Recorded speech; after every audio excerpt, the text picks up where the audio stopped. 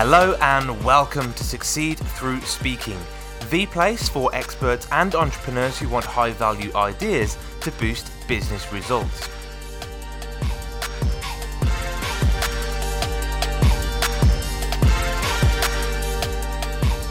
Hello, I'm Tom Bailey, and in today's Speaker Stories episode, I'll be getting to know Leanne Spencer, who is the best-selling author of 3 books, a podcast host, a keynote speaker, and is also a Bear Grylls survival instructor. So Leanne, hello, and a very warm welcome to today's episode. Hi, Tom. Hello to everyone listening. Thank you so much. And just out of interest, whereabouts are you based in the world? I am in a quite sunny West Dulwich in South London. Very nice, and it is very, very sunny. It's probably the warmest March I've ever felt personally. So, yeah, great time of year. Yeah. I just want to share a little bit more about you before we do get started. So, Leanne began her career in sales and spent over 15 years working in the City of London before leaving in 2012 to set up an award-winning wellbeing company, where she's now a wellbeing consultant with over 10 years experience in the field of wellbeing and has 13 qualifications in exercise and nutrition. So, Leanne, given that you're a bit of an expert, and it's fair to say on all things wellbeing, and you regularly speak on the topic, I'd love to know if you were a naturally born speaker or were things maybe a little shaky in the beginning for you? Well, it's interesting hearing that intro, and thank you for that as well. What it doesn't tell you is the, that's sort of the clouds. I could take you into the dirt, as it were. And whilst I have accomplished all of those things, I've also had sort of 10 years of alcoholism, which I overcame when I left the city in 2012. That's an interesting point to start at a huge gloss over a massive event. Yeah. But I'd done a lot of presenting in my sales career, so I was quite used to getting up and standing in front of people, but in a very formulaic way and very fact-based as well. One of the big leaps I've had to make in speaking, which we can draw out a little more if you like, is going from delivering facts. The company was set up then; it was formed by a collection of canton banks in Switzerland, etc., to actually telling stories, and that was a huge leap. But to kind of get back to the question, I had lots of experience presenting to groups of anything from 1 to sort of 10 in a sales meeting format. It was when I left the city, started out in wellbeing, which was really driven by the drinking, by the city culture, by deep dissatisfaction in what I was doing. And then I left and started off as a personal trainer, then became a coach, and then more recently, in the last few years, started working with companies. And I've started to realize that the really rewarding stuff comes from stage speaking or public speaking in general. That's where if your real purpose is to convey a message and try and compel others to consider making a change to their well-being or their way of life or their habits, you can do that on a one-to-one basis in a personal training or a coaching capacity. But the way to do it at scale is to get on stages, get in front of cameras, construct a message, make it about a story, rather than the ubiquitous 3 top tips for sleep, which people find helpful. But if you can tell a story, it brings it to life. So that was a journey that I made over a period of a few years. And it was a leap for me, as I say, to go from delivering facts and figures to telling stories to bring this to life. I suppose I started doing that in 2016 when I did my TEDx, and they sort of dragged me. Well, I say that they wanted me to start telling more stories, and I did, but they also wanted me to pack it full of statistics and facts to back up what I was saying, which I guess is the TED way. They don't want to put someone on their stage and it starts talking about the effects of dieting on the human psyche. You've got to back that up with data. Yeah. So it's definitely been a progression. Great. And I suppose when you're in the topic of behavior change or mindset, really it's that storytelling for people to really feel the journey and really buy into that change that's required, rather than listing a load of facts which they are going to forget 3 days later. So it's that emotive side of it, isn't it? It's really important. Well, it's that, but it's also, if you want to differentiate yourself, because the speaking world is run like a commercial business. You have to win the business, then you have to go and deliver it. Then you need to try and make sure the impact of it's elongated for as long as possible so people don't forget. Anybody really can get enough polish to stand and deliver a set of statistics. We've seen the government do it for the last 2 years. There's Yeah. no panache around that, but they're No. getting the message across. They're conveying the numbers and the data. The difference between doing that and true keynote speaking, I think, is the ability to tell stories in such a way that you grab somebody's attention and they remember it. And I know when I'm giving more factual based stuff, perhaps in a workshop scenario, and then when I'm actually telling a story, I can see the difference. You can feel the difference in the audience The interaction. And energy. people Yeah. will say to you, oh, the story you told about the Arctic Circle, it really made me think of this. That's, I think, the big difference as well. Yeah, and I guess when you provide a great experience to the audience, that helps you be referred to other keynotes and speaking Completely. opportunities, Yeah. because people say, Leanne was amazing. I loved her story. I'd love for her to come and talk at our business as well. Yeah. Great. So my next question then is around I guess the value of speaking for business owners and people. So the question I always ask is, when you hear the title of this podcast, which is Succeed Through Speaking, what does that make you think of? Do you think that speaking is a really key part of success for business owners or for people in general? Well, I think it depends on what your goals are. Hmm. If your goal, as mine is to try and convey messages around well-being, to encourage people or give people information on which they can act upon around sleeping a little bit more, or perhaps starting a meditation practice, or doing a little bit more movement throughout the day. If that's the goal and you want to get that message out, speaking is the way to do it. There's that aspect of it. We're all financially motivated to one degree or another. Keynote speaking, if you've got the resources and you've got the polish and the practice and a great Hmm. message, you can be paid a great deal of money for that and treated Hmm. very well when you Yeah. get there as well. Yeah. So there's that side of things as well. um, it's also a great way to sort of to get business referred down. So if you do a keynote speech, you may get a couple of people in the audience that introduce you to their company, but you may also get booked to do another one. You may get booked to do workshops. You may sell books. So from a commercial perspective, it kind of, you're starting at the top with the highest paid stuff, and then you also enjoy what may cascade down. So it depends on what your motivation is. Mine is all of those things. I want to convey a message. I want to be paid for that message. I Yeah. want to be paid well. Hmm. And I want to enjoy the sort of the benefits of being referred out and working with different clients with different goals and objectives as well. Yeah. And I hear people talking about monetizing your message. And I guess, sometimes you don't actually have to be paid to stand up and speak. Like you said, it could be Yeah. that by speaking in front of a room for 1,000 people who are your ideal prospects or potential future customers, it's a great opportunity to leverage your time and get that message or pitch, you could say, in front of such a big audience in such a Yeah. short amount of time. Yeah. Excellent. Well, thank you so much. So let's think about then back to the very beginning. So, what's your earliest memory of having to stand up and deliver a presentation, and how did it go? And maybe what we'll do is we'll go back to the beginning of the well-being journey rather than the sales Mm. presentations. What was that first well-being presentation like? Well, as is often my way, sometimes the first time I do anything is a big event, which most people Mhm. would say, no, no, no, I need to Mm. start smaller. But Yeah. it just so happens that my first opportunity to deliver my keynote for the first time happens to be a big audience. Um, this wasn't a keynote per se, but I was asked, I was in a business accelerator group and they were running a marketing event where they'd hired out a big venue in the Barbican, filled it with 500 entrepreneurs interested in this Hmm. accelerator. And they wanted previous alumni to come and talk about the impact it had had. So that was the biggest audience I'd spoken to by some distance. Yeah. And I spent weeks dreaming about it at night, rehearsing,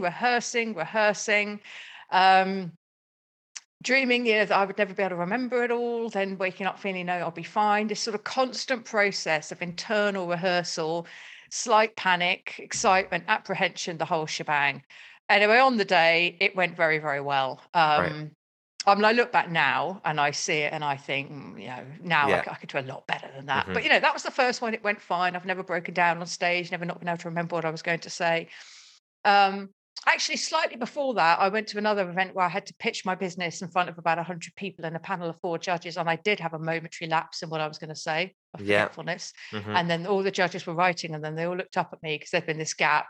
And it came back, and I went on. Speaking has been something that's created a lot of nerves for me. Yeah. For me, the trick is to keep it simple. Remember things in groups of threes. The power of three is really Hmm. good. Hmm. Although there's a caveat that I'll give you on that in a minute. Yeah. Know your stuff. I don't do rehearsal to the mirror or rehearsal to, I don't click on a Zoom and run a session. But as I'm walking the dog, as I'm walking about, I'm rehearsing. I'm rehearsing different I ways see. I'm going to open, rehearsing different ways I'm going to deliver it. And then I start weaving it into conversations I have with people. So, Nice. if I bump into you on the pavement, you say, how are you? I'm not going to start going into a quick piece of my Yeah. keynote, but I'll work it in. I'll say, oh, Mm, yeah, I'm not sleeping well at the moment. But did you know though, sleep, la, la, la. Or I'll tell them the story. I'll find some organic way in which it can come up in love conversation, and that. boom, you've done a little rehearsal. So that's kind of, and I still do it that way as well. And that's really important to, I guess, you're practicing without the pressure. So there's so much pressure when you've got a live audience in front of you for the first time. So you get those little bits of practice in. And like you said, it's not just standing in front of the mirror, it's actually being in front of real people and getting those conversations out there. Yeah, Yeah. it's a great tip. I think one Another thing, way, just on that, yeah, another way to practice is to set up mhm, is to put your iPhone into a tripod and yes, practice that. I look at some of the first videos and I appreciate that listeners can't see me, but I look so sort of earnest and, mm, you know, really a little bit edgy. It's hysterical. I'm just like, come on, smile, lighten up, yeah, deliver it with a bit of, be relaxed. But, it's your first time you're speaking to a camera, which is completely different from speaking to an audience. of course, And I started doing weekly videos. I committed to doing a video a week. um, we called them the Thrive and Fives. I'm still doing them today. And then we can do it really easy now. But it got me practicing talking to a dog, which is what I do most of now. Talk to a dog on a laptop in a room on my own, possibly with a dog in West Dulwich. yeah, And there's a bit of live stuff, but that's still where we're at. yeah. And that's great practice as well. It's great practice for virtual. Who knew that was going to become such a big thing? But it's great practice just talking without necessarily getting feedback, because then when you do get the feedback, that can be an added bonus with a live audience. Yeah, lots of great advice and value there. So just to reflect on some of that, I remember one of the big mistakes that I made when I first started. So I had a big fear of public speaking and I wanted to control everything because I just didn't want anything to go wrong. So my first big presentation, I word for word memorized the whole script, printed Yeah. out. It's big mistake I now know. Because ultimately, when you're delivering that, if you get one word wrong, it'll just Yep. completely throw you. So I Yep. think for anyone listening, yeah, don't when it comes to preparation, don't try and memorize and recite a script. It's much more natural, like you said. It could go in different ways on the day. As long as you've got the flow and the structure and the format, and you've got your key analogies and stories, Mm. you really don't need to memorize it word for word. Is what I'd say on that. Definitely not. So when I did TEDx, the coach wanted me to memorize it, and because I was new into speaking, this is about 7 years ago, because it was TED, and I give a lot of power to that. Hmm. Yeah. I allow myself to be persuaded to do that. And in the 10-week build-up process, you spend 8 weeks rehearsing in an empty, in the lounge, getting halfway through and going, oh, I've forgotten Exactly. it. Oh, Yeah. I'll start again. Yeah. Then the more you do it, the more you slip up. And then and I had many thoughts thinking, I'm just not going to be able to do it. I'm going to have to tell them I can't do it. I can't learn it. It's not going to happen. And then one morning you wake up with about 10 days to go and it's there, it's in. But it Yeah. is very stressful. And now looking back at that TEDx, I can see the couple times when I thought what's coming next, because my eyes just dropped to the floor and then I lift it back up to the audience because it's come back. Hmm. I know they probably don't, or Yeah. a speaker coach might. Incredibly stressful way of doing it. Know Yes. your stuff. If it's stories, and this is another reason why it should be stories and not facts and stats. Facts and stats, you can get mixed up. But stories, you can't. If it's your story, it's a personal experience or a story you love that someone else has told you and you've got permission to retell, it can't be, no one can say, well, that's not true. And you can't forget it. It's a Mm, story. So you'll yeah. relax and you'll tell it in a Yeah. relaxed way with humor and facial expressions and gestures, and the audience will pick up on that energy and they'll give it back to you, and boom, you're in a great speaking forum. I love that. So have you got any advice? A lot of people I work with hate being the center of attention. And when that comes to a social setting, um, being the center of attention sometimes means telling a great story and having that table, I guess, around you, watching and listening. That's very stressful for someone with social anxiety. Have you got any tips around how to get better at telling stories, not on a stage, but actually just in and around social situations? Hmm. I mean, I've been doing a lot of practice around telling stories myself. I tell loads of stories in social settings, but not Mm. all are suitable for a stage. A Yeah. lot of them about the good old days. Yeah. So, I mean, I would just perhaps start with games that Mm. center around storytelling, board games or games you've Yeah. made up. Yeah. Um, push yourself into maybe telling a story. Just weave it into a conversation somehow. We could weave it in with a stranger you've met in the park, so there's no sort of, "Oh, you're Yeah. sounding a bit weird. What are you Yeah. telling stories for? It's not like you." Hmm. Um, Start watching speakers who are really good storytellers and see how they do it. Yeah. Everybody listening to this will be a storyteller. Mm. It may be in the written word, or they may just not be aware that they are, but we're all storytellers. That's We how are. we've conveyed information throughout the course of time. So I would just start with a little anecdote or something and just tell it in a setting at some point and get comfortable with that. Yeah. Also, I think we tend to think that when you're on stage, you are the center of attention. You are the person that everybody is looking at. You are simply a conduit for a story or a message to be got. And what you're trying to do is actually reflect that spotlight onto the audience. I It's see. about them. It's Yeah. not about you. You are simply telling a story to get them hopefully to an outcome or a decision point. So actually, it's a nice little reframe in your mind to think, Mm. this isn't about me. I'm not the center of attention. Those 120 faces, they're the center of attention, because what you've been booked for or what you're on that stage to do actually has nothing to do with you. Yeah. It has everything to do with the action that you want your audience to take. So if you Yeah. reframe it that way, suddenly the spotlight's gone from you in the heat of the lights Mhm. to them. I love that. Yeah. Think about what value can I add to these people in front of me, and that's a great reframe. So It's yeah. about them. Yeah. Thanks for that. So we've talked about people who are just starting out, who want to maybe one day become a speaker, and you've given lots of great advice and tips. So what about at the other end? So if somebody really has started speaking and they really want to become a paid keynote speaker that gets booked, what advice would you give to them to pursue that career? So I went through a speaker accelerator recently, which Mhm. highlighted a lot of really great stuff. And the key message is it's not about you. Yeah. So in your marketing materials, it's about the message. It's about the value the audience will get. That's a huge shift that most people, all of us, need to make to some degree or another. So if you're thinking about getting into speaking with a commercial element to it, then remember every conversation you have or your marketing materials are about the keynote, the value, and what the audience will get from it, or what the Right. booker will get. Mhm. That's an important thing. So on my website, you go to the homepage, then it's keynote, then it's about me. No, then it's resources and etc. And the about me is actually towards the end. If someone's like, love all this, love the message, oh, what's she all about? So the question was about how to get into keynotes, paid keynote speaking, wasn't Yeah. it? Yeah.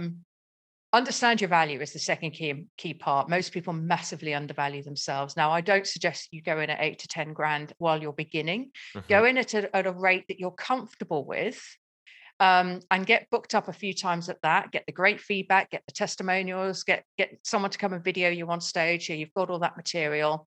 Bump that price up a little bit. Always going a little bit higher than you think you can Yeah. justify, Yeah. because you may have to do a little bit of negotiation, but overvalue yourself slightly. Mhm. If the marketplace is telling you that we've seen your videos, seen your marketing materials, read your testimonials, we're not paying that, then you may have gone a little bit too high. Yeah. Most people don't go too high, they go too low. Mhm. Get comfortable with your value. So ask people for feedback. Have maybe someone come to your gigs, someone that you trust who can give constructive feedback and say, that was amazing, this, Mhm. this, and this you could work on, and that'll help you to lift your value. So that would be the second point. I suppose the third is equally or more important than any of them, which is make sure you've got a message that people want and need to hear. Yes. And make sure you're telling it via stories. And it's something that you believe in, not something that you think is what the market wants at the moment. So I've noticed that one of the reasons why in the intro I say that I've been in wellbeing for 10 years is because I have, and because that's a long period of time. But there were quite a few speakers I've noticed who are tacking wellbeing onto their list of topics now. And they're within their rights to. I don't have a monopoly on well-being, and it's not like a chartered surveyor's qualification. If you know a bit about sleep and you've got a bit of a story to tell about well-being, you can call yourself a well-being speaker. Yeah. But it's having that depth in that area that's made a difference for me. So make sure you stay in your lane, Yes. or that I think is really important as well. Would you say it's important to have quite a tight niche, just because there's a lot of speakers out there, and if you're a marketing Yes. speaker, I guess you're up against a lot of other marketing speakers. So is it important to have that tight niche? Yeah, I think it is. I think it is in all aspects of business. And it is something that people feel quite reluctant to do because they want to keep it nice and open. So they get lots of inquiries. But Mhm. you have a really tight niche. If you can win 10 customers who really want to know about the well-being for the premenopausal over 50-year-old women, then that's a, there's not going to be a lot of speakers honing in on that. Yeah. Then you're more likely to get brought in and asked to Yeah. speak on that topic. So definitely find a niche, find some different angle as well. So I've got the Agile Business Athlete methodology, which essentially has this look at athletes and the way that they predict what's coming up, prepare, then perform, and ultimately recover afterwards. So there's cadence to the way they do things. So I'm talking about well-being, resilience, sleep, mental health, energy in a different way. Yeah. Encouraging people to really think about sort of applying that methodology to their lives. So that's my methodology. It's entirely my IP. Nobody else can legally talk about that in that context. Yeah. So that again is a point of difference. Yeah, and also you hadn't mentioned it there, but right at the very beginning, you've got your own personal journey and story with well-being, your own challenges you've been through. So being able to bring that in as well, nobody else can have that because that's your personal story, isn't it? Yeah. And having said everything about making sure it's about the content and the audience and the value, it absolutely should be. But also be really clear on how you differentiate. So I've got the 10 years in wellbeing. I've got the 13 qualifications in exercise and nutrition. I've got it written there so I can see it all the time. The biohacking experience. So I understand how to use science and technology to improve and change your physiology. Yeah. Sometimes that's, I bring little bits of that in, but it's a point of difference. Yeah. And as you say, the corporate background, the experience. So I talk to corporates. I was there in those seats going through those pressures 10 plus years ago. So I kind of understand what it's like to be on that side. I'm not sort of being, and that, for example, sometimes I might be competing against an ex-athlete who's talking about training and then recovering and how you can do that too. And sometimes people will want that. Yep. And sometimes they'll think, well, the thing is, the world of athletics doesn't really reflect our world. Whereas I can say, well, I do know that world. And it's not about being better than anyone else. It's about knowing your niche and understanding what the client needs and making sure you position yourself as what the client needs if you genuinely believe that's the case. Perfect.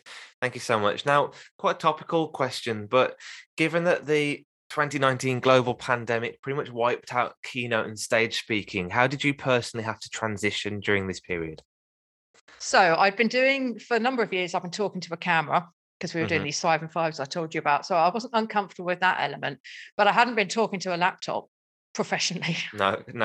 So if you look at my first webinar, which I'm not going to give you a link to, so no one will, but I didn't even have the camera on.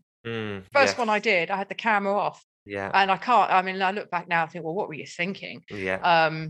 Anyway, so that was, and I wasn't that comfortable with talking to a laptop at all. I mean, it's a very unnatural thing to do. Yeah, I know. It's like asking a brickie to talk to a brick or the trowel.